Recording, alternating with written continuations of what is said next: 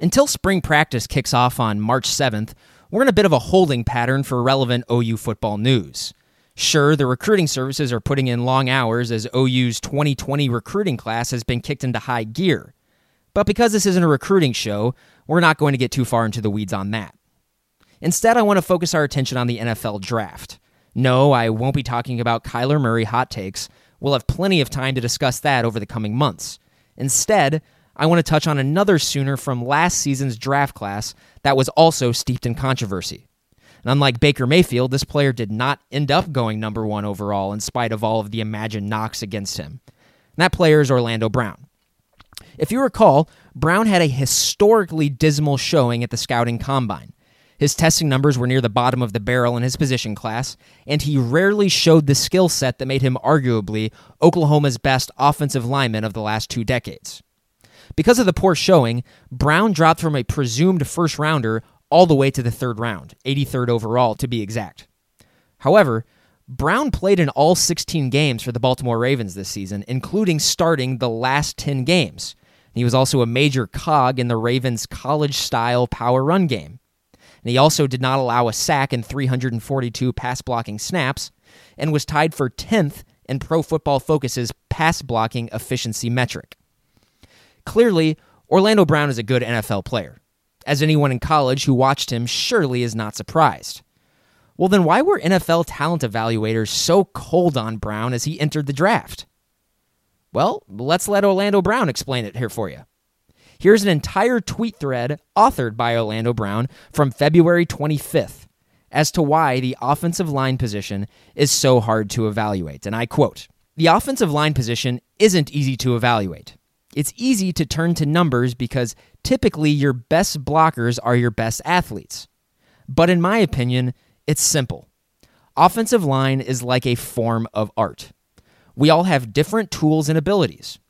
While my game is played by manipulating angles and understanding where the quarterback will be in his drop, some get to a spot and react from there. The reason that the numbers in the scouting combine drills are so quote-unquote valuable is because they believe you have to be a quote-unquote athlete to react to counter moves and capture linebackers at the second level. In my short time of playing the position, I can tell you that understanding your body and angles is more important than your foot quickness. When drafting an offensive lineman, you'd think because he bends and moves a certain way, he'd be successful. But without the understanding of your abilities, you will get lost in the shuffle. I'm not the best bender, but I've got long arms. I understand that if a defender goes to dip, I use my length to help me recover.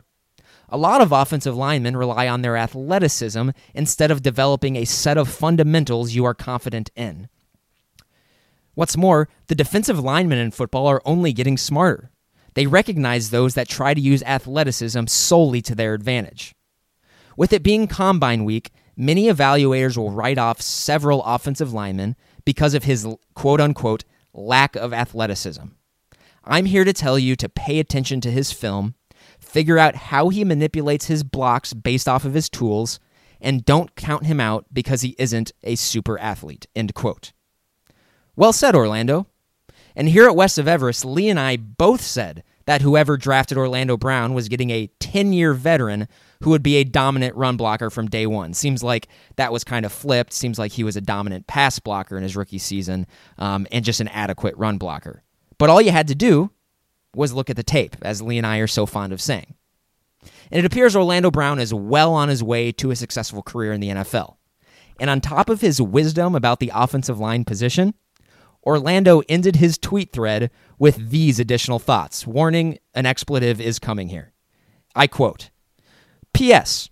You should draft more pricks at the position. It's good for society to have them on a field and not at home." Now, judging by Brown's propensity for picking up personal fouls in college, it appears he believes this not just in theory, but in practice as well. We sure do miss you in Norman, Orlando Brown. Glad to see you've taken your awesomeness from college to the pros. I'm Grant Benson. This is West of Everest. 2nd and 5. Oklahoma just outside the FSU 10. Quentin Griffin, touchdown!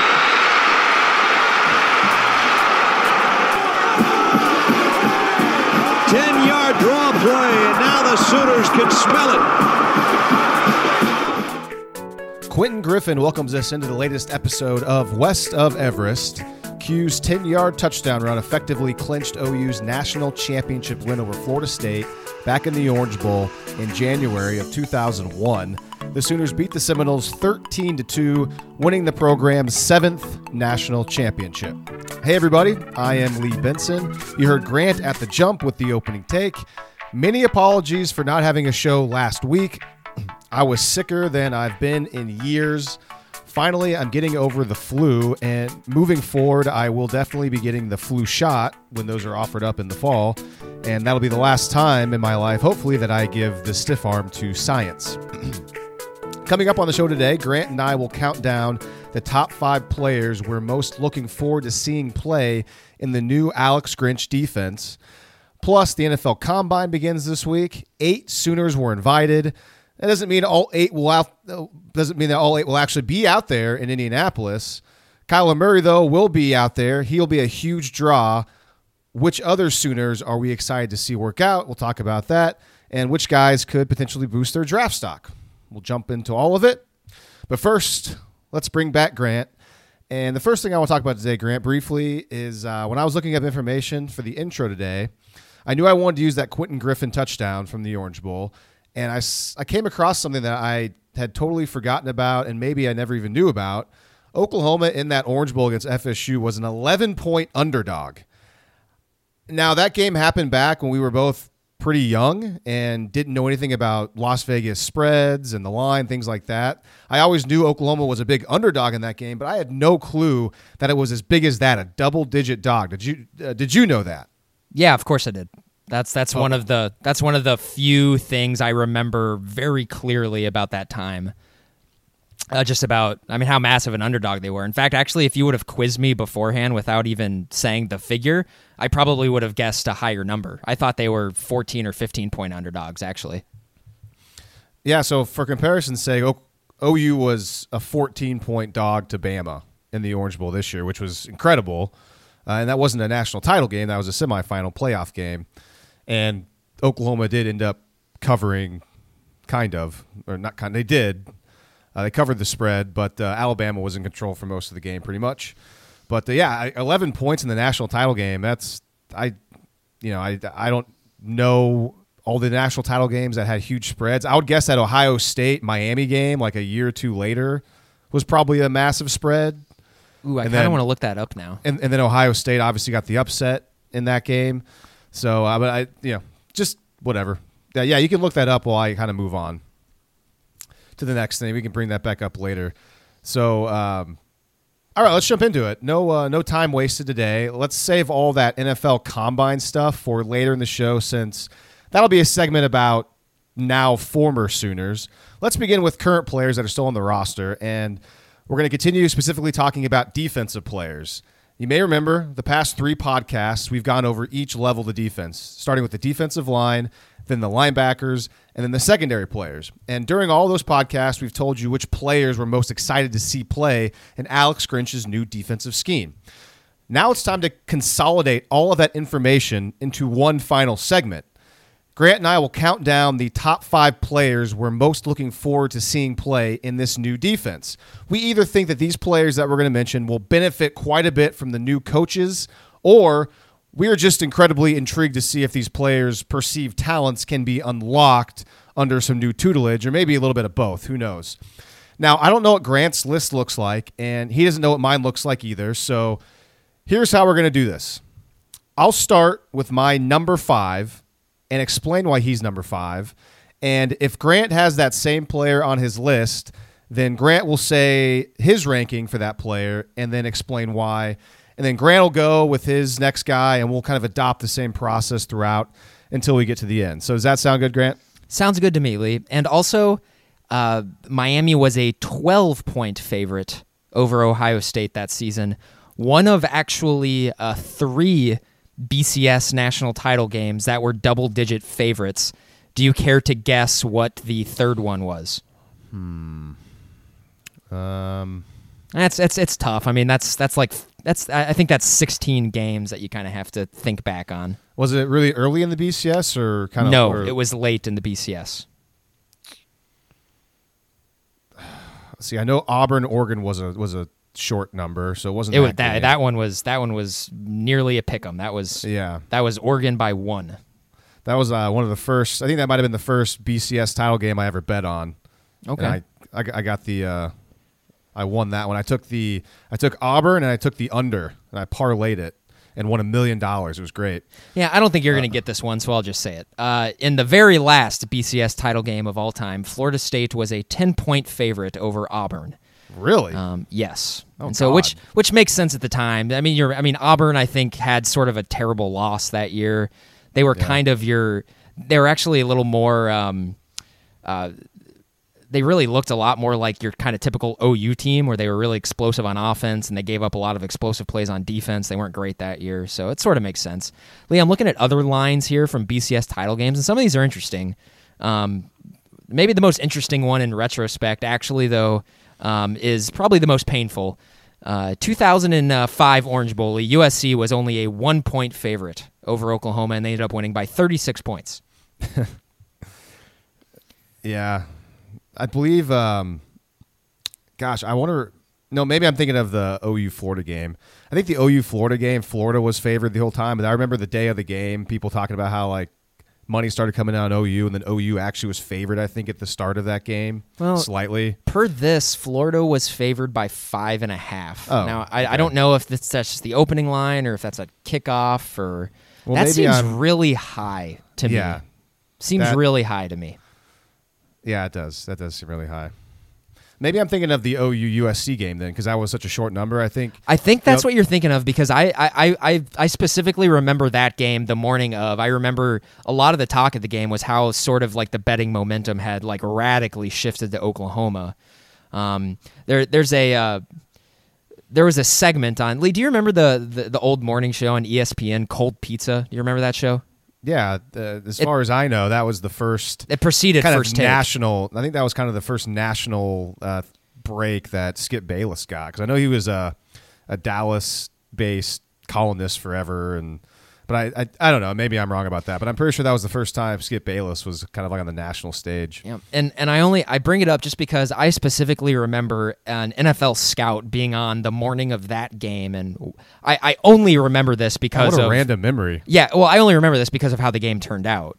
But he said that it had become kind of a consensus in the scouting community that Oklahoma was going to win the game and win the game easily just because of how much talent that they had along their offensive line, all the skill talent that they had. A lot of people forget, because they lost by 36 points, that OU had a lot of first-round picks on that team. Like, what a joke of a game that was.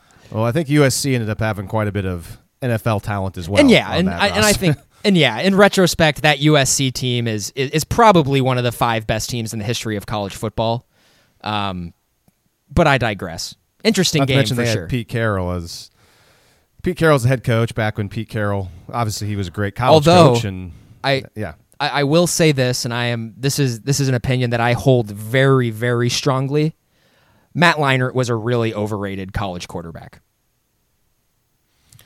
I don't remember that. I remember being an awesome college quarterback. Yeah, I've gone back and watched some of his stuff. He wasn't that great. He was certainly a guy who was elevated by the immense amount of talent around him. Not saying he was bad. He wasn't a bad helps. But he was very clearly not as talented as a lot of people made him out to be. The last thing on this, speaking of Leinart, I just randomly had this memory. It might have been his first start ever at USC. Coming onto the scene. I don't know if that was the year they went on and beat. No, I think that might have been the year before they beat OU in the national title game. It might have been the year. I think it was probably the year whenever they ended up beating Michigan, and they had got like the AP voted them as like national champs after the year, even though they weren't in the title game. I remember the first game that season. They went to Auburn and like beat Auburn, I think, pretty easily or pretty handily, and it was. I just have a weird memory of that, like USC going to SEC country and getting a win. And then they ended up being really good for the next couple of years after that. So I just have some random memory about that. And I also have memories of playing NCAA football, whatever the year that was, and playing that game. I remember I used to be so salty that people considered USC like back-to-back national champions and stuff like that. That always really used to rub me the wrong way. Now I don't really care at all because that 2003 USC team was very, very clearly better than that LSU team that won. I mean, that's like not even really debatable. So I don't know. Sure. This a really weird period of college football history. Okay, well, with that, let's get back to the topic at hand. I didn't anticipate us talking that much about old BCS stuff, but whatever, that was somewhat interesting, I suppose. Let's get back to these. Let's start with the list, and I'm going to go first. And my number 5 player that I'm most looking forward to seeing in this defense / will benefit the most from the coaching changes is middle linebacker Kenneth Murray. Here's why.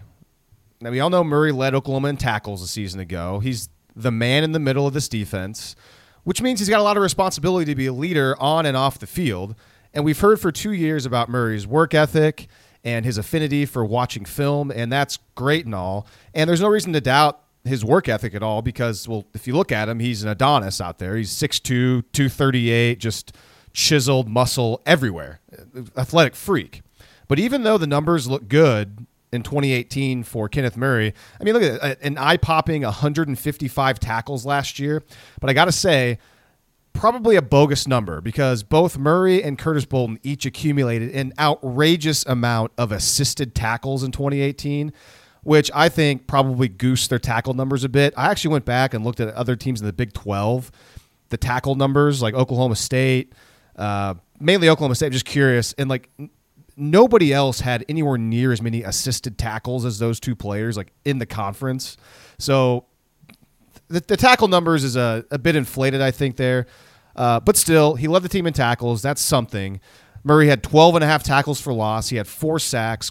Again, numbers that look pretty awesome. But you eyeball test Kenneth Murray, and he just didn't look like he was even the best linebacker on his team, let alone in the conference. And in my opinion, it was Curtis Bolton at times as the best linebacker on OU, and then at the end of the season, it was Caleb Kelly playing the best out of all the linebackers. So basically, I think Murray, he needs some guidance. And I know he's technically been playing out of position for the past 2 seasons, but he's experienced so many snaps and so many games now as the Mike backer that by now he should be a lot more comfortable, even though he doesn't really seem that comfortable at times. That position is always important in a defense. But I look back at the brief history of Alex Grinch being a defensive coordinator at Washington State. The middle linebacker for Alex Grinch was Washington State's best or maybe second best player on defense, and that was Peyton Pallor. Pallor didn't have the size or the same athleticism as Murray, yet he was Washington State's best linebacker, and only Hercules Mataafa, the defensive lineman, rivaled him for Washington State's best defensive player. So I have no idea if Murray is going to turn into Oklahoma's best or second best defensive player in 2019 because he wasn't anywhere near that in 2018. But I think he has the abilities to do so, to be one of the best players on this defense, if not the best. And now he may have the scheme and he might have the coaching to kind of unlock those abilities. So we'll see. That's why Kenneth Murray is number 5 for me, Grant. Is Kenneth Murray on your top 5 list? Yes, he's number 3 on my list. And so, Lee, I'm kind of coming at it from a little bit of a different angle than you are. Kenneth Murray is smack dab in the middle of my list, mostly just because I am really interested to see whether or not this guy's a player or not. Because honestly, I don't think that we've gotten the full picture these last 2 years. I think everything is incomplete on him. Just because there has been so much, there's been so much smoke and so much weird stuff going on with the coaching staff. He was kind of rushed into playing duty early on as a true freshman. He switched positions in fall camp early on as a true freshman. This guy's entire career has just been hectic, and so I'm hoping that the new coaching staff comes in and hopefully can not necessarily light a fire under him, because I don't think motivation is an issue with him at all. That clearly is not the case. But I'm hoping that they help him kind of make sure that the light comes on a little bit. And so more so than anything, Lee, I'm just interested to see what sort of leap that he takes as a player. This is his 3rd season in this program now. And we don't know what position he's going to play. I think right now the safest thing to do is to assume that he's going to continue to play middle linebacker. That's certainly going to be the position that it's easiest for us to judge the progress that he's made. But other than that, I'm really interested to see how they leverage his skill set, his athletic ability, and most of all, Lee, we're really going to find out if Kenneth Murray this season, whether or not he's any good. And I'm really intrigued to find out the answer to that question. Well, here's the thing about Kenneth Murray that I'm basing off of his interview sessions, covering him the last 2 years, social media, things like that. He doesn't have a confidence issue. He believes that he is one of the best players on the team, if not the Big 12, if not the nation. I know his goals for himself are incredibly high. I mean, I know before last season he had one of his goals was to become an All-American, to get a certain amount of tackles and things like that. And of course, All-American didn't happen. I think he was either honorable mention or second team All Big 12. So he's a very confident player. So like you said, motivation's not an issue. And yeah, it'd be nice to see all of that hunger and energy and talent kind of harnessed. And I said the word, he needs some guidance. I want him to look a lot more comfortable out there, and I want to see him in the backfield a lot more, comfortable with his reads, getting off blocks, and making some plays. Because let's ask this question. Let's talk about this. Outside of the first couple games, I remember against UCLA, maybe against FAU, he made some plays in the backfield that were like, oh man, those are nice. But outside of that, I mean, can you recall many not game changing, but just like maybe game breaking type plays, whether it be a tackle or a pass breakup or something that Kenneth Murray really did that changed maybe the course of a drive or a series in a game? Nothing really jumps out at me with the exception of the first couple games of the year. What about you? Yeah, I was going to say, outside, Lee, of the entire UCLA game, in terms of making like a radical impact on the season, Kenneth Murray largely disappeared after that game the rest of the year. And I know that's crazy because he had so many tackles, Yeah, and like I know it's being harsh, but it's largely true. In addition to, like I've said numerous times, being by far the worst linebacker in coverage at the college level I've ever seen, he completely disappeared after that UCLA game. So we'll see. So this is us, again, talking about Kenneth Murray. We're saying a lot of negative things about him, and I know he hears it. I don't know. I mean, I can't imagine he hears this podcast, but I know he hears criticism. I know he gets it, and he doesn't like it, I'm sure, and he wants to prove people wrong. And so the only thing that we can say here is prove us wrong. We said it last year going into the season. We want to be wrong because we really like you as a player. We want you to be good, and we want you to make the Oklahoma defense better. So, if this is fuel, use it. Go for it. Shove it back in our face because we'd love to be wrong about you, Kenneth Murray. We love to have you have an All-American type junior season, no doubt about it. Yeah, and then it's really hard, Lee, for me not to think back on just the linebackers that have come before Kenneth Murray. And a lot, I mean, this is not the exact same coaching staff throughout all these years, but I'm just thinking about like Kenneth Murray did, but have come in as young players and started as a freshman or a redshirt freshman, and stayed there throughout their entire careers. I'm thinking about guys like Travis Lewis, Dominique Alexander, I'm blanking right now, Jordan Evans. These are guys who played a lot of football for Oklahoma, Lee, and just really never took giant leaps forward throughout their entire career. And that's a trend at Oklahoma, Lee, especially that needs to change. It has to change. For the last decade, they just really haven't had any legitimately good linebackers outside of half of a season from Corey Nelson in 2013. That's it. Yeah, it's just really on the defensive side of the ball. There hasn't been much. I will say, I guess maybe amend myself from a moment ago. You could argue that Kenneth Murray, he did recover that fumble in Bedlam. That was massive. He didn't cause the fumble, the Chuba Hubbard fumble, but he did recover that fumble. So that is a play that was a game-breaking / game-changing play. Granted, he was kind of Johnny on the spot. The ball was kind of there, and he recovered it. But to be fair, that is a play that, in the box score, he had a fumble recovery. That was a big play. Yeah, I really, really want Kenneth Murray to just resolve to to really meet his expectations and get to the point where I know he can be. I want Kenneth Murray I want him to be a good player so bad. I really do. He looks the part. And like I've said, I don't think anyone has ever looked better in their uniform, maybe in the history of college football. The skill set needs to kind of fall in line behind that. And hey, I think this is going to be good for him. This is a new start with a new coaching staff. And like I said, I'm really intrigued. I'm excited to see just what he looks like, to see if there's a material difference in how he plays the game. And I think there's a pretty decent chance that that's going to happen. All right, so that was my number 5. That was your number 3. So now we're going to go over to you. So I guess for you, start at number 5. Who is your 5th ranked player on this list? Lee, my number 5 is Parnell Motley. And actually, I'm actually gonna say my number 4 because these guys are actually grouped in together. So my number 4 is also Trey Norwood, and so I kind of and in a way that's kind of grouped with Kenneth Murray as well, because these are 3 guys I'm just really excited to see what sort of step they've made, and that's more so with Kenneth Murray, but also with Motley and Norwood. I want to see where they are. Because I think these are guys that you can actually move around a lot and be creative with because they've done it throughout their careers. We know Trey Norwood was at safety the last 2 games of last season, and I mean, arguably performed better than he really ever has at corner at that position. So that's something certainly to keep in mind. And also, Lee, I cannot get the Parnell Motley we saw in the first half of 2017 out of my brain. He was just so good. He was a guy that they really could lean on. And I really do think that maybe he was an option in the 2017 season to maybe see a little bit of a nickel role as well. We forget that Jordan Parker went down, the very first play or something like that of the 2017 season.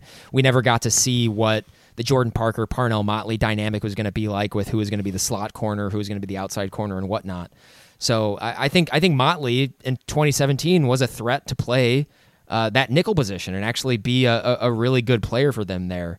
So I've said it, I think, numerous times over this offseason. I think Motley certainly could be a guy that Alex Grinch looks at that nickel role.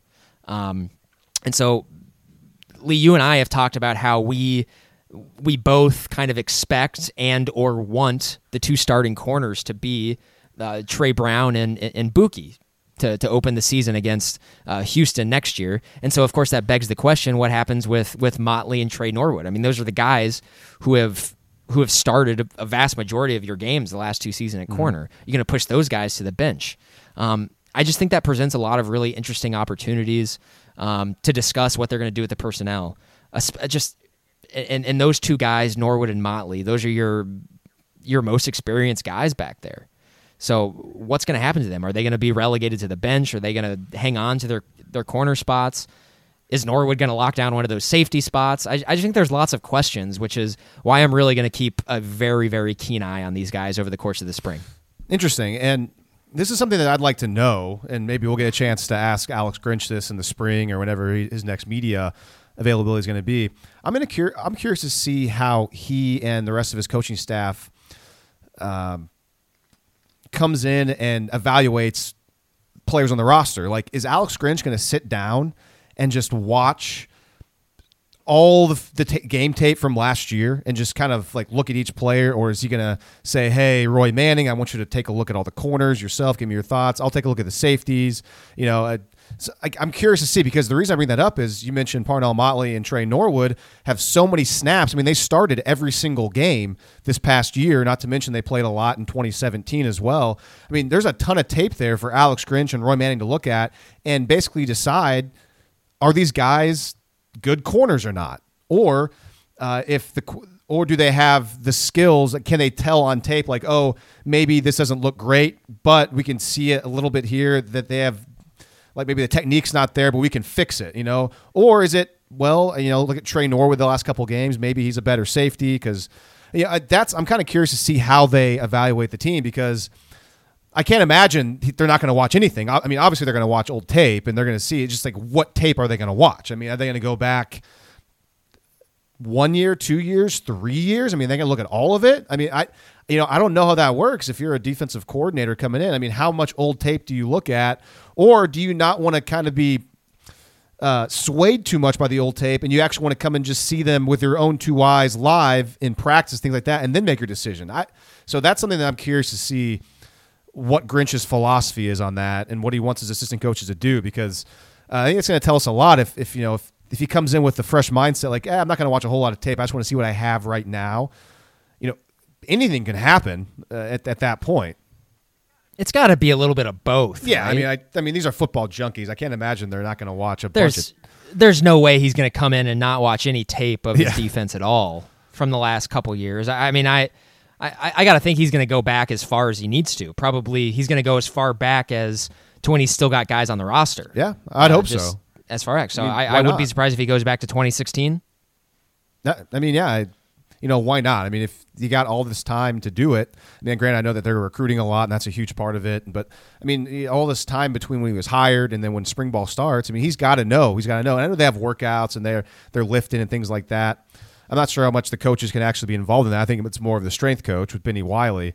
But, yeah, I mean, that's got to be a fun thing as a new coach, right? I mean, going in there and just kind of seeing what you have. I mean, these guys love it. That's why they do it for a living. I mean, I think that would be really fun to go in and just check out and see what it looks like. And also, too, I'd love to be a fly on the wall when he's watching back the tape and how poor Oklahoma is in a lot of ways defensively, and just kind of just hear what he has to say. Like, oh man, what are they doing here? What was that gap? What was that player thinking? That would be interesting to see too. Yeah, that sounds amazing. I would eat that crap up so hard. So yeah, I think that'll be one of the next time Grinch talks and those guys. I want to ask him about that. Like how was your evaluation process gone? How far back do you watch tape? Things like that. All right, so you kind of knocked out your number 5, your number 4, and your number 3 because Kenneth Murray was mine. So I guess for me, I'm on to number 4, and actually, Grant, Norwood and Motley aren't on my list, so I don't have those guys on my list. So nice. We'll have more people to talk about. So I'll go on to my number 4, and let's take in the secondary. My number 4 is Buki. And I've got him there, and it's simple. It's all about potential or perceived potential at this point. Yeah, we all know he was a 5-star player coming out of high school. We were all super pumped for this guy because, frankly, the Oklahoma secondary needed a lot of help. Still does. Buki looked like a future star. He was in Norman for spring ball a year ago. He looked like maybe the best defensive player on the field during the spring game. Then we got to fall ball. We got to fall practice. Everything out of fall camp was that this guy was great, so far ahead of where he should be as a freshman. And unfortunately, it just never translated over onto the field during the regular season. Early on in 2018, I think we saw some flashes of Buki's talent, but he couldn't complete some of those plays. Yeah, I was going to say he dropped a couple of picks that at least one of them would have gone for 6. I believe the TCU game stands out. Or FAU as well, I believe. There was one he could have gone for 6. And then the tackling, Grant. I mean, he would try to tackle everybody up high, which didn't work because, of course, he's a very small-framed player. And it wasn't until very late in the year when I kind of saw Buki actually going low, trying to take out some legs, make tackles. But by then it was way too late. And eventually he was benched for the 2 most important games of the season, which is the Big 12 title game and then the Orange Bowl against Alabama. Alex Grinch is a safeties coach. He played safety in college. He knows what a good safety looks like. We're going to see if Grinch believes that Buki can be a good safety. And then, if that's not the case, hopefully we get a chance to see Buki play his natural position at cornerback. And, I mean, let's be honest. We've talked about this before on the podcast. That's what all of us kind of want to see, right? We want to see Buki play corner because it'd be a massive shame if this 5-star player in the secondary ends up being more of a bust than a hit.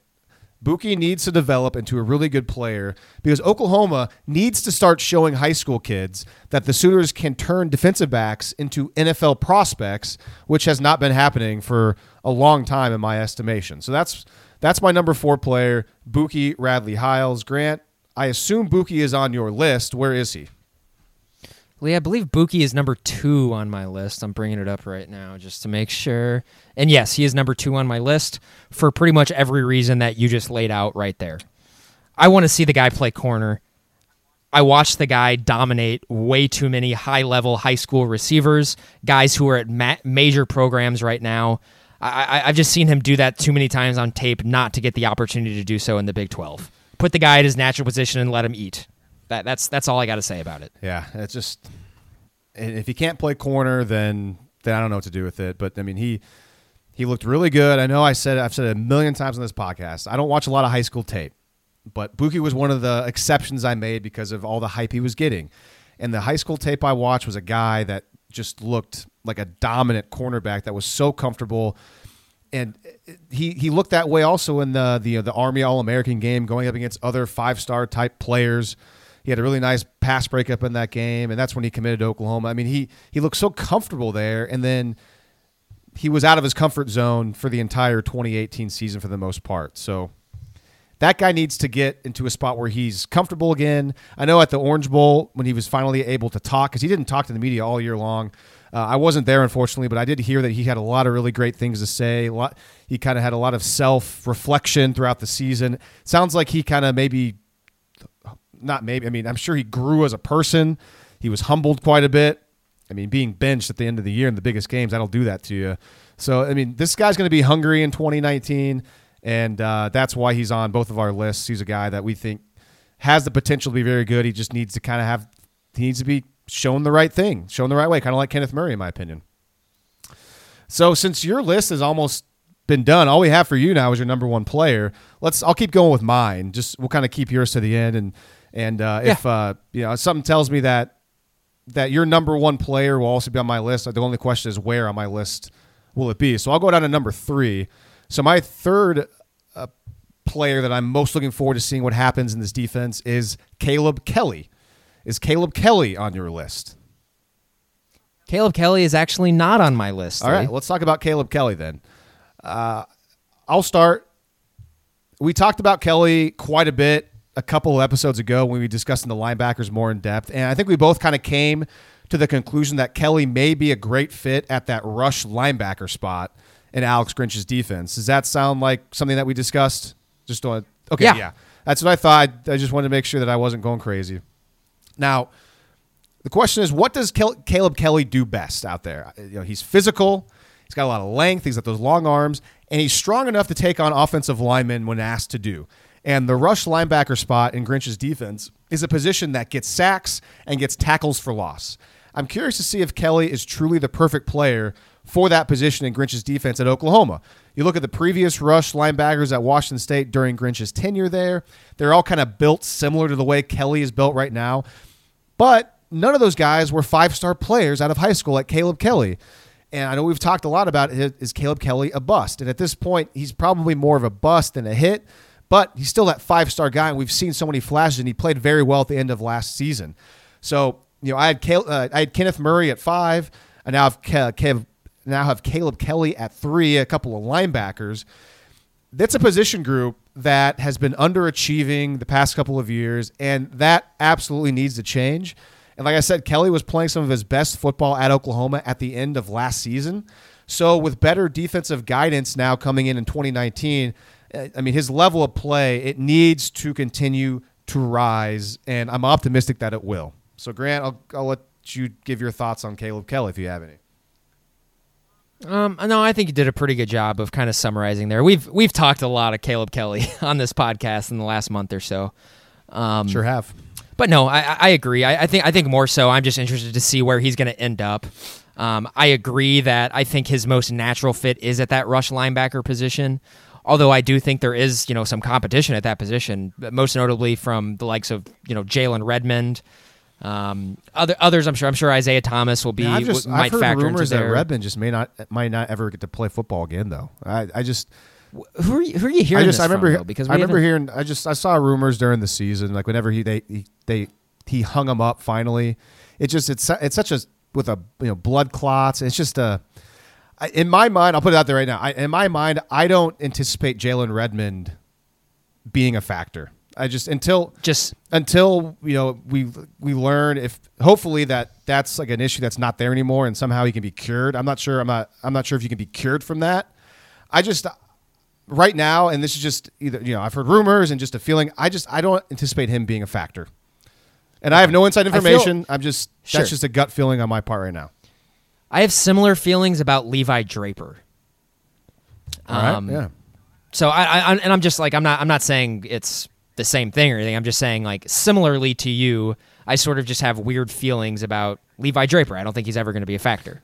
Sure, and this is a good time for us to, and people that listen to this podcast know this already, but again, I mean, the most inside information I have is stuff that I get from Dean, my boss Dean, and and he obviously knows Lincoln Riley, he knows Bob Stoops really well, and he's been around Oklahoma's program forever. If I ever say anything on this podcast that I hear from Dean, I'll preface that. As far as that goes, a lot of this stuff we're talking about, especially right now, is just kind of our opinions based on what we know about football and what we know about Alex Grinch, what we know about Oklahoma, and it's just they're kind of educated guesses. So don't take it as we are. I mean, I feel like and you too, we're not dummies when it comes to football. I feel confident in what I'm saying on this pod. Just want to make sure that everyone knows that this is not something where I'm hearing from a coach this is just me basing off of what Alex Grinch has done in the past, what his defense has looked like, what he's done, what kind of players have been there, and how that translates to Oklahoma. And so I just want to throw that out there, and I'll let you add anything to that too if you'd like. If not, we'll move on to the next number. Well done, Lee. I have nothing to add. So let's just recap the list right now. For me, my number 5 player is Kenneth Murray. Grant, your number 5 player was Parnell Motley. At number 4 for you was Trey Norwood. Number 4 for me was Buki. Number 3 for me was Caleb Kelly. Number 3 for you was Kenneth Murray. And number 2 for you was Buki. And now we're down to number 2 for me. And number 2 for me is the big man, Neville Gallimore. And I'll ask you, Grant, I'm going to guess Gallimore's your number 1. Yeah, he is. I think he stands the most to gain from this. I think if he's going to put it all together this year, that he's going to kind of play that Hercules Mataafa role. Not the exact same position, but I think he's going to be the guy that they let loose, take the leash off of him, and let him get in the backfield. So since he's your number 1 player, I know you just said something about him there for 20 seconds, but I'll let you touch on Gallimore more since he's your number 1 guy, and then I'll kind of add my thoughts on Gallimore after you're done if you have anything else to say. Well, what have we heard about Neville Gallimore for, now the 5 years he's been on campus? How much of a physical freak he is. He's incredibly athletic. He is a workout warrior. He is now being married to a scheme that is theoretically going to take advantage of all of that entire skill set. He's now going to be on a defensive front that has been unleashed. That's main goal is to attack and tackle guys in the backfield. Sounds to me like that fits what we've heard about Neville Gallimore perfectly. And so if all of that comes to fruition, I expect Neville Gallimore to have a monster season, health notwithstanding. All right, yeah, and this is a player that could easily be number 1 on my list as well because of all the things you said. His talent is immense. And let's be honest, just from here. I mean, this is a guy who I think when you look back at the 2018 season and you actually look at it clear-eyed, very obviously and clearly the best OU defensive player in 2018. I don't even know if it's particularly close. Yeah, absolutely. The best player by far, I'd say, on the defense. And I'll use the main example I think you need to prove how valuable and how good he was on this Oklahoma defense is the Kansas game. He missed the Kansas game, and Kansas put up 40 points and rushed for 1,000 yards in that game. And whenever he came back into the fold, Oklahoma's run defense wasn't elite, but it was fine. It was fine with him, and it just showed how important he was when it came to stopping the run. Kansas was just dominating that defense in that game, and that's kind of my easy example of how important he was. And just one kind of sidebar. Speaking of that Kansas game, one of the most annoying takes I heard from people, and it makes sense, leading up to that Orange Bowl was, oh, that Oklahoma defense is terrible. I mean, look, Kansas put up 40 on them. It's like, yeah, that's terrible, but if you knew the full story and if Neville Gallimore was playing, Kansas would have not put up 40 points. So just don't use that as a reason. Just say that they're bad. Like, the Kansas game wasn't the main reason why Oklahoma's defense was bad. It was bad for a lot of other reasons. Using the Kansas game was kind of lazy. Anyways, let's see. Yeah, you said a lot of stuff there. I'm curious to see. More intrigued and pumped up actually to see his continued development under Calvin Thibodeau. Now we'll see how he plays in a defensive system that is built around speed and quickness everywhere. And to just touch a little more specifically about, you mentioned Hercules Mataafa. You got Gallimore. He's big. He's also fast, and he's also twitchy, and not to mention he's incredibly strong. So just the idea of him stunting and then shifting up front just before the snap, confusing the offensive lineman, and then kind of swimming his way or overpowering his way into the backfield because he's going to go through an unexpected gap that an offensive lineman didn't quite see at the snap. I mean, just the thought of that is quite amazing to me. And we saw flashes of his abilities at times years ago, getting into the backfield, things like that. But this is an Oklahoma defense that rarely got into the backfield, from what I remember, right? And Alex Grinch wants to take the fight to the offense and get into the backfield quite a bit. So, I'm with you. I'm hoping that Gallimore is kind of like a Hercules Mataafa at Washington State. You know, Mataafa was really good because he was really quick, but he was undersized, and he was an interior lineman. Well, Gallimore is really quick, but he's not undersized. He's very big. So it's also worth mentioning they do play different positions. Mataafa was the 3-tech defensive tackle, whereas Gallimore presumably is going to be the nose tackle, but I suppose we'll see when spring practice starts. The matter of which they get moved around so much before the snap. They'll get moved around. It's not. Yeah. It's not. You're always married to that one gap, you know. So we'll see how it goes. So yeah, I'm so intrigued by him. He was, like I said, he's the best player last year. He could easily be the best player in 2019. I just hope that some other players, Grant, on this Oklahoma defense challenge Neville Gallimore for the title of best defensive player, because last year it was pretty cut and dry. There was nobody else that was that close. Well, I mean, over the course of the season, I think you could have made arguments for different players. Like, I thought there was certainly a period of time where Curtis Bolton was the best player on the defense. There's a period of time where you could make the argument that Trey Brown was the best player on the defense. I'm just saying overall, when you look back at the totality of the season, it's pretty easy to say that it was Gallimore. If you had to pick one person over the course of the season. Sure. Well, that brings us to my number one player, and I was kind of hoping this would be a bit of a surprise, which it will be because he's not on your list. And my number one player that I'm most looking forward to seeing compete in this Alex Grinch defense that I think will benefit a lot from this coaching change is Robert Barnes. And I've got Barnes number one because I think he could be the perfect player to play nickelback in Grinch's defense. And it sounds like you're more wanting to see Parnell Motley in that role. And based on, well, this is going to this is going to be a great discussion because I could not disagree with you more about this. So here's my reasoning. What does a nickelback need to do?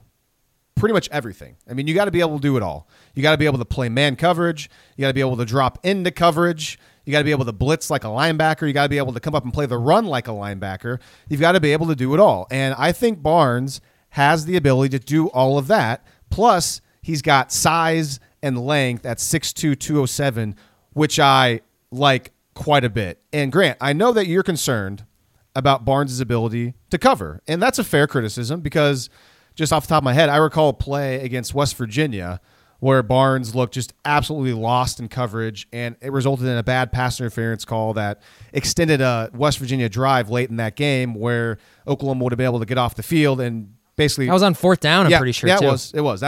He looked lost. That was a bad play. So here's my thing. Here's my reasoning. I hope that Grinch and Roy Manning come in and just overhaul the secondary and get back to the basics with every single player because... Frankly, every secondary player was incredibly inconsistent in coverage when Kerry Cooks was in charge of all the defensive backs.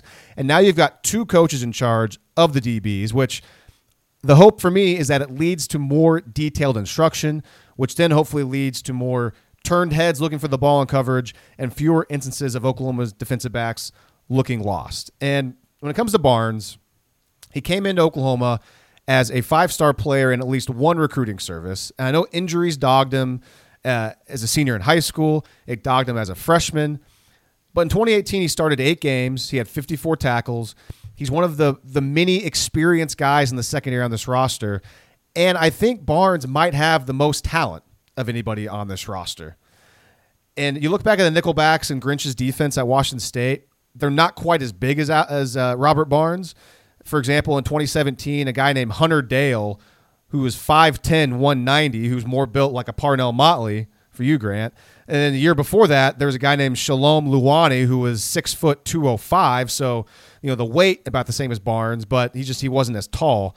This goes back to what I said about 10 minutes ago about just how a lot of this is just our gut, our feeling, just what we know about football. For me, my gut's telling me that in February, Barnes can be a great option for Alex Grinch at the nickelback spot.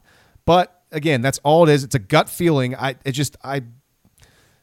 going to learn a lot more in spring ball, of course. And Robert Barnes is the number one player that I'm looking forward to seeing how he progresses in this new system and under this new coaching staff. This is just this is a very hot take. This is very, very hot. So I don't agree. I don't think he's got the coverage chops at all to play nickel in the Big 12. And frankly, I think you're kind of crazy for thinking that he does. Robert Barnes playing the nickel, going up, having to cover wide receivers in the slot one-on-one sounds just like a huge recipe for disaster to me. I'd love to be proved wrong, but I can name a handful of guys off the top of my head I think would be a better fit playing nickel than Robert Barnes. Parnell Motley being one, Delarian Turner-Yell being another, Jordan Parker being another. Hell, even Ryan Jones I would probably take over Robert Barnes at nickel at this point in time. I just this one I don't really see, Lee. I don't really see where you're coming from on this one. I'll admit I'm infatuated with Barnes' size and his athleticism. I like the fact that he's a big dude, and there's got to be something there, and I just have this feeling that, and this could translate to everybody else. So, if everybody ends up playing better coverage because maybe the tutelage is better now, sure. That'll improve everybody, and maybe he's not the right guy. He's my number one guy, and again, this is a gut feeling about it right now. And when I pitched this idea to you a month ago, I told you that my number one guy was going to probably be Robert Barnes. And even after all of it was close. I almost switched it to Gallimore. It was very close to 1A, 1B, but slightly I put Robert Barnes in there just because I have a gut feeling. So with that concludes our discussion. I don't know. I just really think I think even like one of the two freshmen that's coming in has a better chance to be at the nickel than Barnes does. Maybe not Jamal Morris, but I could definitely I could envision Jeremiah Cradell being there more so over Robert Barnes. That's just me though. I guess I understand where you're coming from, but if we're gonna go on just like gut feelings, or can I throw out a gut feeling one? Here's one that I don't think this is probably the only place you're gonna hear this prediction. Not really a prediction, but something to keep an eye out for. And it's just a gut feeling. Watch out for Troy James on the defensive line. And that is a name that I don't think anyone has really brought up at all. I think that's probably a name that a lot of people maybe expect him to be processed or for him to move on from the program. I'm not operating from any sort of inside information. Just the information that we have available for us. We know that Alex Grinch likes kind of undersized, smaller defensive linemen, quicker guys. We also know that the offensive staff thought highly enough of Troy James, presumably his athleticism, to put him in some offensive short yardage packages, which tells me that he may have some pretty solid short area burst or agility or quickness. And so knowing that, I say watch out for someone like Troy James on the defensive line to make some sort of impact, especially if this is a scheme that is predicated on shooting gaps with quickness and agility. I don't know, a guy who they think is good enough to play offensive snaps as a blocker in short yardage situations, in my eyes, kind of fills that skill set that you're looking for on the defensive line. So that's just a name I think is a more realistic one to throw out as a surprise player at a position. Not necessarily someone like Robert Barnes, who I think would be playing just very, very much out of position. The nickelback Lee in the Big 12 is basically a corner. Troy James will be entering his third year in the program. He redshirted in 2017, listed at 6'1", 304. Got good size, definitely. And, okay, it's definitely a name to look out for. Before we talk NFL Combine, I'd like to thank all all out there for your continued support of West of Everest. And I'd like to quickly highlight a recent iTunes review that we received because of one of the listeners. He relates quite a bit to Grant and I because the listener said that they spent 20 plus years living in Minnesota, got a degree from the University of Minnesota like Grant did. And this listener also went to Oklahoma as an undergrad like I did and like Grant did for a year. And it's seemingly where his love of OU football comes from. Maybe he loved football, OU football before that. I'm just basing this off of the review. But anyways, it's great that you can relate to all the Minnesota stuff that we talk about. We try not to talk about Minnesota too much because I know the vast majority of listeners couldn't care less about that. But just wanted to say thank you for listening to the show, and we really appreciate it. And thanks for the 5-star review. Grant, did you see that review? What are your thoughts on that? Yeah, love it. Means a whole hell of a lot. Didn't anticipate somebody that's lived in Minnesota for a long time to be like us and also like OU football. That was something that I did not anticipate. Yeah, and this is something that I've always pondered kind of throughout my entire life living in Minnesota. Haven't lived here my entire life. I've been here for over 15 years now, though. But I always wonder if is there anybody else in this state who is as crazy about this regional football team that I am, and hopefully this guy is. And so it's certainly making me want to throw in like really kind of like under the radar sort of inside Minnesota jokes. Just to play to this guy, an audience of one. Yeah, well, feel free. We'll see if I get the jokes too, because you've now been there a lot longer than I have. So I'm not into the weather anymore, man. I don't want the cold. Forget that crap. I'm done. Yeah, it's not great, Bob. It's not great. So if you'd like to leave a rating or a review on iTunes or both, just lift up your phone to your podcast player, whatever it is, tap the 5-star rating, and then tap that part where it says write a review. All right, let's talk about the Sooners participating in the NFL Combine. We got 8 OU guys who were invited, but we do know that Marquise Brown's not going to participate because he had surgery on that foot that was bothering him. He had surgery last month, so he'll be recovering from that. So Marquise Brown, Grant, not going to participate. I don't know how much you want to talk about. Hey, can we talk for a second about how I, literally the day after it happened, I called that what happened in the Big 12 championship game was a Lisfranc injury? You did? Yeah, I did. You can go back and listen to the tape. Yeah, that's what it was. Lisfranc surgery or whatever. And I think after the game, after the Orange Bowl, I think Brown was quoted as saying something that was like a pulled muscle or something in his foot. Yeah, I think a Lisfranc is it's exactly that. I think it's like a really small kind of like torn muscle on the top of your foot. So okay, yeah, and I've heard bad things about those injuries. Like they're pretty tough, and he was trying to fight through it. So I'm not sure what the timetable of recovery is, but hopefully Marquise Brown will be good to go for when training camp begins in the fall, or if not sooner, if not for OTAs in May or whatever, depending on where he gets drafted. So, I don't know how much you want to talk about Marquise Brown. I don't know how much this is going to affect his draft stock. He should be a first-round pick. He's an explosive player. I know he's a little undersized, but, his skill set fits what the NFL is kind of becoming. He's a deep threat. He can run all the different routes. He's a good route runner, really good route runner. And people are in all of the scouting reports I've read, a vast majority of scouts are comping him to Deshaun Jackson, which I guess I can see it from from a deep threat, small, fast guy perspective. But in this NFL's game, I think he's much more like Tyreek Hill. But whatever, I suppose it's apples and oranges. Although Marquise Brown's not returning kicks and punts like Tyreek Hill did, but whatever, it doesn't matter. I've seen some mock drafts having him go late first round. I've seen one or two have him in the second round. We got time to talk about this, but the main thing is that he's not going to be at the Combine, which is disappointing, I'm sure, for him. And we'll move on. The next name that I want to talk about, I was thinking about this the other day, and what about Rodney Anderson, Grant? He was invited to the Combine. I know he said back in, I think, November, he was in Norman talking and he did interviews. He said that he anticipated being good to go or ready to go for the Combine, but do the math.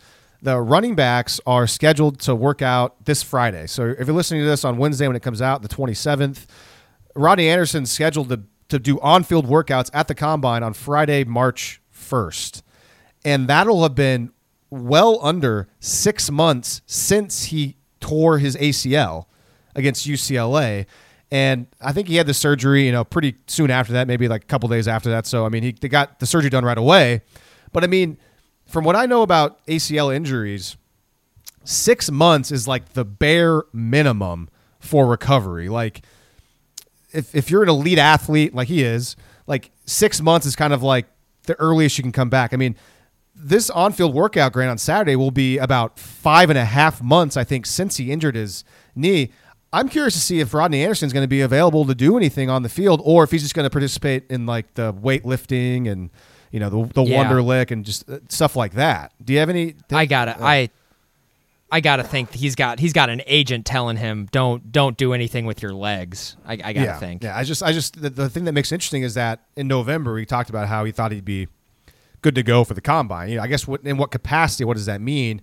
Who knows? He didn't really specify like, oh yeah, I'll be doing all these on-field things. He didn't say anything like that, but that's one guy that I'm curious to see what happens with this week. Yeah, and I know for a torn ACL, 6 months after, it's not weird that he would be walking on it or running on it or anything like that. It's just, but he most certainly wouldn't be, full go. So, yeah, God, would it be crazy if he shows up and runs like a 4.4 and just puts up crazy? It's like, okay, this guy's a freak. I mean, he might run the 40 because if he's not having to cut, just running in a straight line, he may not be any danger of tweaking anything or re-injuring himself. But, I don't know if it's worth it. That's the thing. The thing is with Rodney Anderson, his draft status stock will take a hit no matter what because of his health problems in college. I mean, he might just like straight up fail like pre-draft process health evaluations because of, 3 out of 4 seasons he had season-ending injuries at OU. So it's just he'll drop because of his health problems. But whoever drafts Rodney Anderson, we'll put it this way, they're getting a first-round talent running back, no doubt about it. The only question is, can he stay healthy? Right? I mean, I think that's a fair way to put it. I mean, if he stays healthy, he's going to be I think he can certainly be a stud in the league if he's healthy, just because he can do everything. I mean, he's a guy who can catch the ball out of the backfield and he can run between the tackles. I think people kind of forgot because we didn't get to see another, a full season with him, just how incredible that guy was in the second half of 2017. Really one of the best stretches for a running back I've ever seen in an OU uniform. He was incredible. So Rodney Anderson, we'll see what capacity, if any, he participates at the Combine this week. How about the offensive lineman, Grant? 4 of Oklahoma's 5 starting linemen from last year will be at the Combine. Bobby Evans, Cody Ford, Drew Samia, and Ben Powers.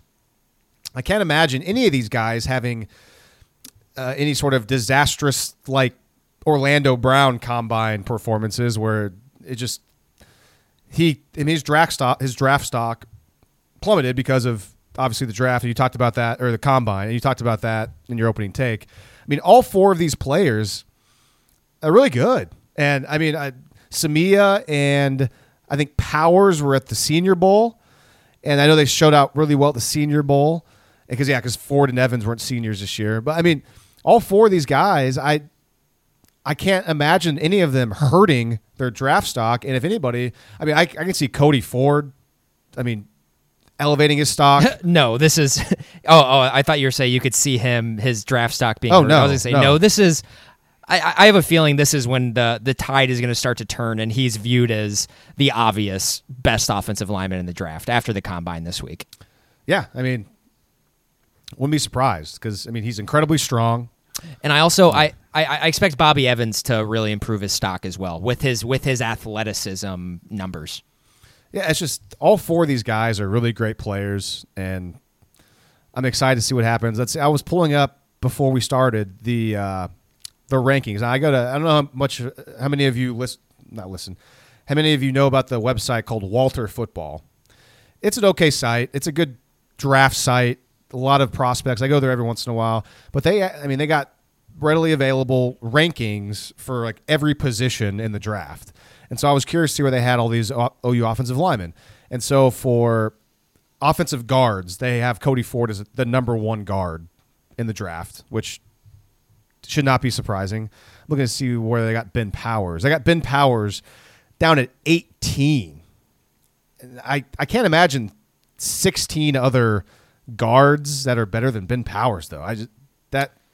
No, that's ludicrous. I mean, I'm seeing. I could buy Samia for sure. I could buy 16 guards being better than Samia. They got Samia at 27. So, and this was last updated mid February. So I mean, this is relatively newly updated. So they got Ford right where Ford needs to be, but the other guys they're probably a little low. They also have Cody Ford on the tackle list, Grant, and they have Cody Ford as the third rated tackle. Behind Jonah Williams and who else? Behind not even Risner? No, they got him behind a guy named Jawan Taylor out of Florida. Okay, get that crap and out of here. Greg Little from Ole Miss. So okay. And for Ole Miss, for Greg Little's write-up, the first sentence is Little put together a decent 2018 season. I mean, okay, like. Oh, but he was a 5-star, like number 2 player in the country coming out of high school. So, boom, put him in the first round as an offensive lineman. Yeah, so I guess take these rankings for what's worth. They got Bobby Evans all the way down at 20 on their list. It says that Evans was an okay college blocker, but when I spoke to team sources, they weren't high on him for the NFL. What? Okay, well, I guess we'll see. They saw Evans as more of a third-day pick, even though he had received some projections of going in the top half of the draft. All right, well, Bobby Evans was the guy that we thought was going to be the next slam dunk first-round offensive lineman. Well, I was going to say, there were also, in 2017, there were coaches in the Big 12 who were saying that he was the best offensive lineman in the Big 12. That's right, I remember that. Over Orlando Brown. So, I mean, I don't know who this guy's talking to, but I think when people start to put on his tape at right tackle, Josh McCuistion at Sooner Scoop has said this too, then the NFL draft love is going to come back for Bobby Evans. So that's those are all 4 of those guys. We'll keep track of their combines. Then we talked Rodney Anderson, we talked Marquise Brown. The only other 2 players left, Austin Seibert. Austin Seibert can end up being he can do it both. He can punt and kick. I mean, he's got I can see him being more of a punter in the NFL than a kicker. But, I mean, this is a guy, I don't know if he'll get drafted, but he'll get a shot, and we'll probably see Austin Seibert doing one or the other on Sundays for at least a small portion of time, if not more. You know what? Austin Seibert was a pretty valuable player on the team for 4. I mean, he did both for 4 years. That's fairly significant. I don't think he made one big-time kick in his career at OU. Did he? That you can think of? I mean, I thought there was some... I mean, big time. I mean, there was some quote unquote big kicks he made to extend leads when they needed to happen, but I off the top of my head, I can't think of really any kicks that he made that it definitely didn't won the game or tied the game when it was close, late in the game or anything like that. It doesn't help that he missed that chip shot against Army at all. I mean, I was gonna say, yeah, the biggest field goal of his career up to that point was against Army, and he missed it. So. Yeah. So Man, I can see him being more of a punter than a kicker. I mean, so we'll see. We'll see what happens with Austin Seibert. But obviously, the main guy that not just us will be watching for, but I mean everybody. I mean nationally is Kyler Murray. And now, Grant, I got to give you some credit here. Last time we talked about Kyler Murray, we were going over all the the pros and cons, and both you and I were talking about how it's so dumb to talk about his height. His height's not a problem. But you said that the thing you're most concerned about is kind of his size, like his thickness, his ability to maybe take a hit. And it seems his size as it relates to injury. Right. And It seems like that narrative has been a big talking point for the past couple of weeks. So that's kind of been the new thing. The height thing still comes up, but I feel like it doesn't come up as much. Apparently Murray now is at 206. I think that was what Peter King reported. I know that Murray was in Norman on Saturday, and I believe he said at that time he was at 205.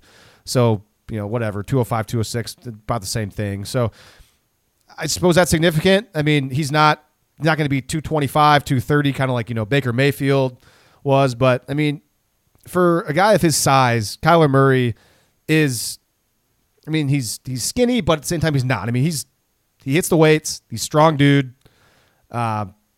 He's just got a small frame. He's a small guy. Yeah, but I mean that's kind of been the talking point. The thing that I'm concerned about, just in the short term right now, is he's not sure if he's going to throw at the combine, and I hope he does, because I don't see it as anything for him to lose. I mean, he's really good at throwing, so go throw. Your only competition, Kyler, is Dwayne Haskins. That's it. He's got to throw, and Kyler's a better thrower than Dwayne Haskins. He is. So, if you're good at it, go do it. And if you look back to last season, Baker threw at the combine. Like, all the main guys threw at the combine last year, except for Sam Darnold, which I thought was a bizarre decision. And then Darnold ended up throwing at his pro day, which I'm sure if Murray decides not to throw at the combine, he'll throw at his pro day in a contained environment in Norman, which will be a couple weeks after the combine. But, I mean, go out there and compete. I mean, you're a guy that you've committed to football long term now. You're at a combine. You're going to meet all of these NFL front office people. You're going to meet a lot of coaches.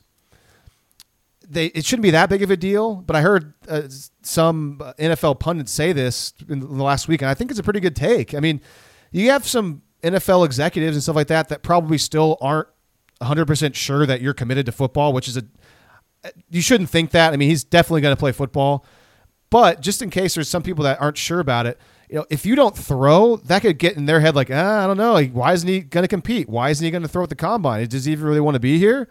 Like, don't give him any reason to doubt you. Go out there and show them that you're really good at it. And so I hope he throws. What do you think? Yeah, I think you should throw, especially because Haskins is throwing. Go compete with him. It's you and him, and I don't understand as a competitor why you wouldn't want to go out there and go up against Haskins. So I think you should go and throw for sure. So we'll see. I mean, hopefully he does. The last I heard, we're recording this Tuesday, February 26th. Last I heard, he's still unsure about it. So, but let's move on to talk more Kyler. Have you seen these props they have for his height? They have props out there, gambling odds for how tall will he be. And then I saw one for what will his 40 time be. So I thought, hey, let's just do a little game. Let's play a little over under here. So the prop I saw for his height is, will he be over or under 5'10"? And the favorite is under 5'10" at -300, and over 5'10" is +200. And I think a big reason why the favorite is under is because Mike Houck, the SID for OU, came out and tweeted a month or two ago, whenever that was, and tweeted something like, before the 2018 season when Oklahoma measured Kyler in socks, he was at 5'9" and I think 7/8, so just short of 5'10". So that's probably why. So the question is, how accurate was that? Or has Kyler Murray grown at all in the last 6 to 7 months? So Grant, if you had to make a bet over or under 5'10", what would you take? Under. See, I would actually take right. So you think he's under 5'10"? Well, in all likelihood, yeah. I think 5'9" and 7/8 is probably a little overinflated. See, I actually take the over, because I just have this memory of last year, people doubting Baker's height, and Baker came in at almost 6'1", and people weren't even sure if he was 6 feet tall. So I just have this feeling that it's going to be the same thing. Like, everyone's doubting Murray, and then he'll come in at over 5'10", and they'll be like, "Oh, God, do you remember how freaking stupid that was? Didn't Baker come in at like 6 feet and 7/8 inches? It was 7/8 or 3/4. I mean, it was pretty close to 6'1". Basically 6'1", and that entire narrative was just so tiresome last year. So it may be a dumb way to reason, but just based off of last year and Baker and how he ended up being taller than everyone thought he was, I'm going to go ahead and I'd bet that Kyler will end up being taller than everyone thinks he is too. I mean, I've stood next to him. He stood next to other guys. I mean, yeah, he's not tall, but he's not really a midget. I mean, I guess by NFL standards, he's a midget, sure. But I mean, under 5'10", he's small. Under 5'10" is. He looks small in the college game. Yeah. So yeah, I would take the over though. I think even though there's not a whole lot of value there at +200, just 2-1. How about the 40-yard dash? I hope he runs the 40. I don't know why he wouldn't. I mean, I know Lamar Jackson last year did not want to run the 40 at the combine, which was idiotic. It's like, dude, you're fast. Show them that you're fast. This is I don't think he should. I think this would be a mistake if he ran the 40. Why? Because everyone already thinks he's like a sub 4.4 guy, and if he doesn't, and I think it's probably really unlikely that he would run a sub 4.4. So don't do it. Just don't do it. Yeah, I disagree with that. Same thing. Unless same you're reasoning with the throw. It's. I mean, if you're fast, unless he's been practicing, unless he's been training, and he's been replicating under 4.4 like consistently, I wouldn't do it. Otherwise, either way, I mean, you look at the tape. Just do it. I mean, if you're fast, you're fast. The number that they got out there is 4.37. That's the one part of his game, Lee. That's not a question. Everyone knows he's fast. So why put a number to it? Well, I think that hurt Lamar Jackson last year because here's the thing. No, it didn't. He went in the first round. I mean, he wasn't even projected as a first round pick. Was. No, he wasn't. By who? I remember him being projected as a first round pick.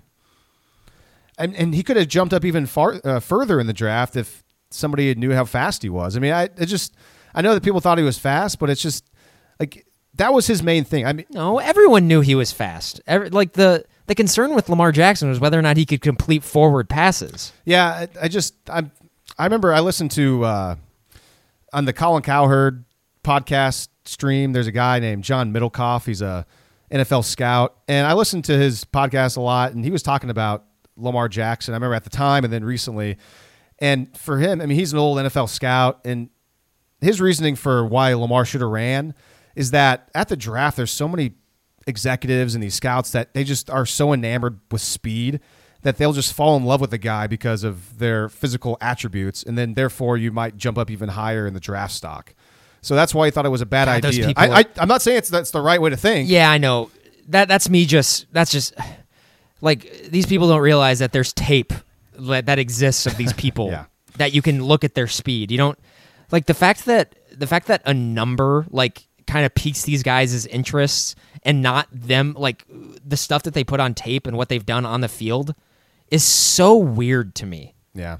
It's just like, what a loser mentality. It's no coincidence at all that it was Al Davis who was notorious for doing that for all the years, and he was an awful owner and general manager.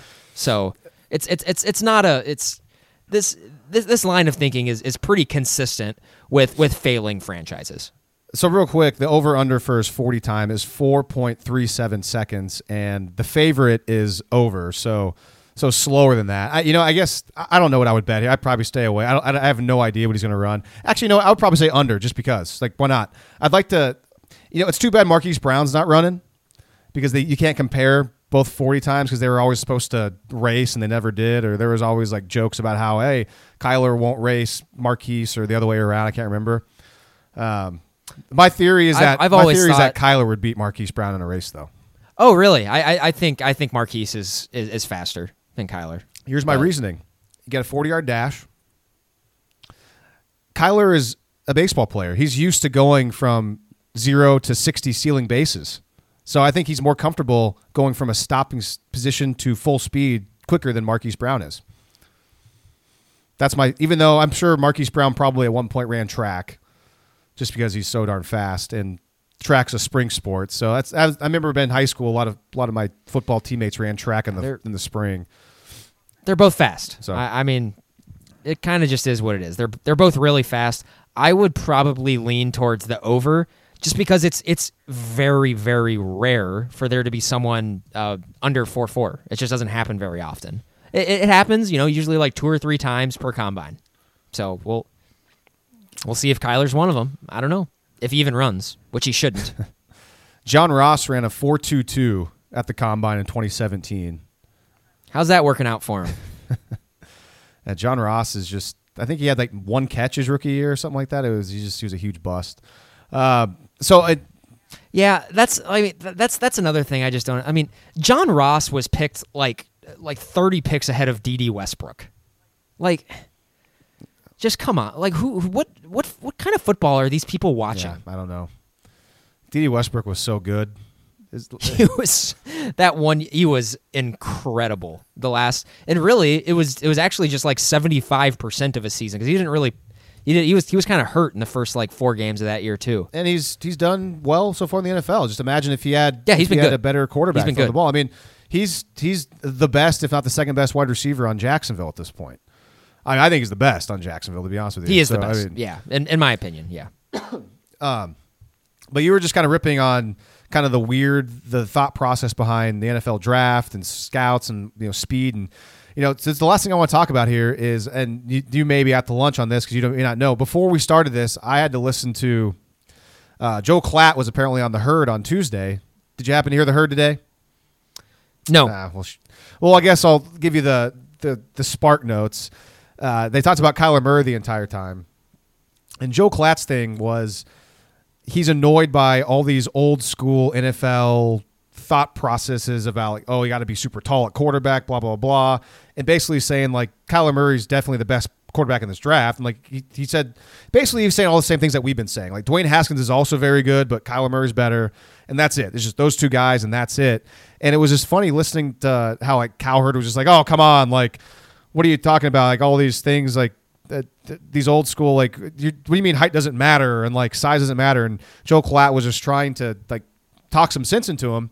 And then the best part of the discussion is, and you can listen to it later, I advise all of you to go check it out. I saw on Twitter, I retweeted it on Twitter, just the clip version audio, so you don't have to go through the whole show. They get to the part where they're talking about Michael Vick.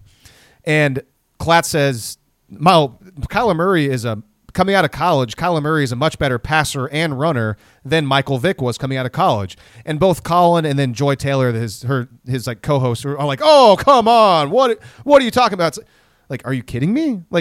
That's not even really an argument. Of course Kyler Murray is a better passer and runner than Michael Vick comes out of college. Now, he's a much better passer. Not even really yeah. So close. I went and looked it up. Michael Vick in 2 years at Va Tech, because I guess he was only there for 2 years. He completed 56% of his passes. So the passing thing isn't even a question mark. It's not even a discussion. Now running, okay, that's an argument because obviously Michael Vick is an elite runner. But coming out of college, Kyler Murray. So he is as well. So it's just the fact that they were both of those people Cowherd and then the other co-host Joy Taylor was couldn't believe Klatt was saying this, he was just crazy. It just shows they don't really know what they're talking about. They haven't really seen much of Kyler Murray at all. Which it goes back to that's a lot of people last year with Baker Mayfield. They didn't watch a lot of Baker Mayfield. They just have these preconceived notions and they're just wrong. Now, I prefer Baker over Kyler just because I think Baker's a better quarterback, but that doesn't mean Kyler Murray is not a really good quarterback. The main criticism I have with Kyler Murray right now, as I've said before, is experience. He only has 1 full year of starting. And then I think you have a good point about his size, his thickness. I think that's a fair thought, but I think he's very good at avoiding hits, though. So I think it's not as big of a deal as it could be. Yeah, if you're going to be spending a top 10 draft pick on him, presumably, you're investing a lot of money for him to be the quarterback of your future. I think it's a completely fair thing to worry about, whether or not if this guy takes a massive blindside hit, if he's going to be out for the season. I think that's a very fair concern to have. I don't necessarily think that should be the only thing you're thinking about with Kyler Murray, but if you're trying to decide whether or not you're worried about his height or anything like that above anything else, it's just whether or not once a big 350-pound defensive lineman blindsides him or lays on him for a certain amount of time, is he going to be able to get up? Is he going to be hurt? That's really my only concern with him. Only large concern. Let's just put it this way. I'm just going to double check here. Michael Vick. So Michael Vick was the number 1 overall pick in the 2001 NFL draft, Grant. Taken number 1 overall. Mike Vick listed at 6 feet tall, 216. So he's the number 1 pick. Kyler Murray is going to be at very worst 2 inches and change shorter than Mike Vick and maybe about 10 pounds lighter. But Kyler Murray coming out of college is so much better than Michael Vick was, and this is 18 years later. So it's if he was the number 1 pick, Mike Vick was at only 6 feet 216. There shouldn't be that many questions about Kyler Murray being, let alone a first round pick, a top 10 pick, and he should be the first quarterback taken in this draft. He just that's our opinion, but it's just I didn't realize Michael Vick was that kind of build. I feel like he should be discussed a lot more when talked about Kyler Murray, because Kyler Murray coming out of college is better than Mike Vick. So, I mean, not even their college, I guess, really, because Kyler only played one season and Vick played two. The one season that Kyler Murray had it's not even comparable to Michael Vick, like, at all. Like, Kyler is so far and ahead. What was such a much better college player than Michael Vick ever was. It's not even really remotely close. All right, well, that's all I got on Kyler today. And by the way, Kyler is scheduled to do on-field workouts on Saturday. That's when quarterbacks are supposed to do it. So hopefully Kyler will go ahead and throw and go up against Dwayne Haskins.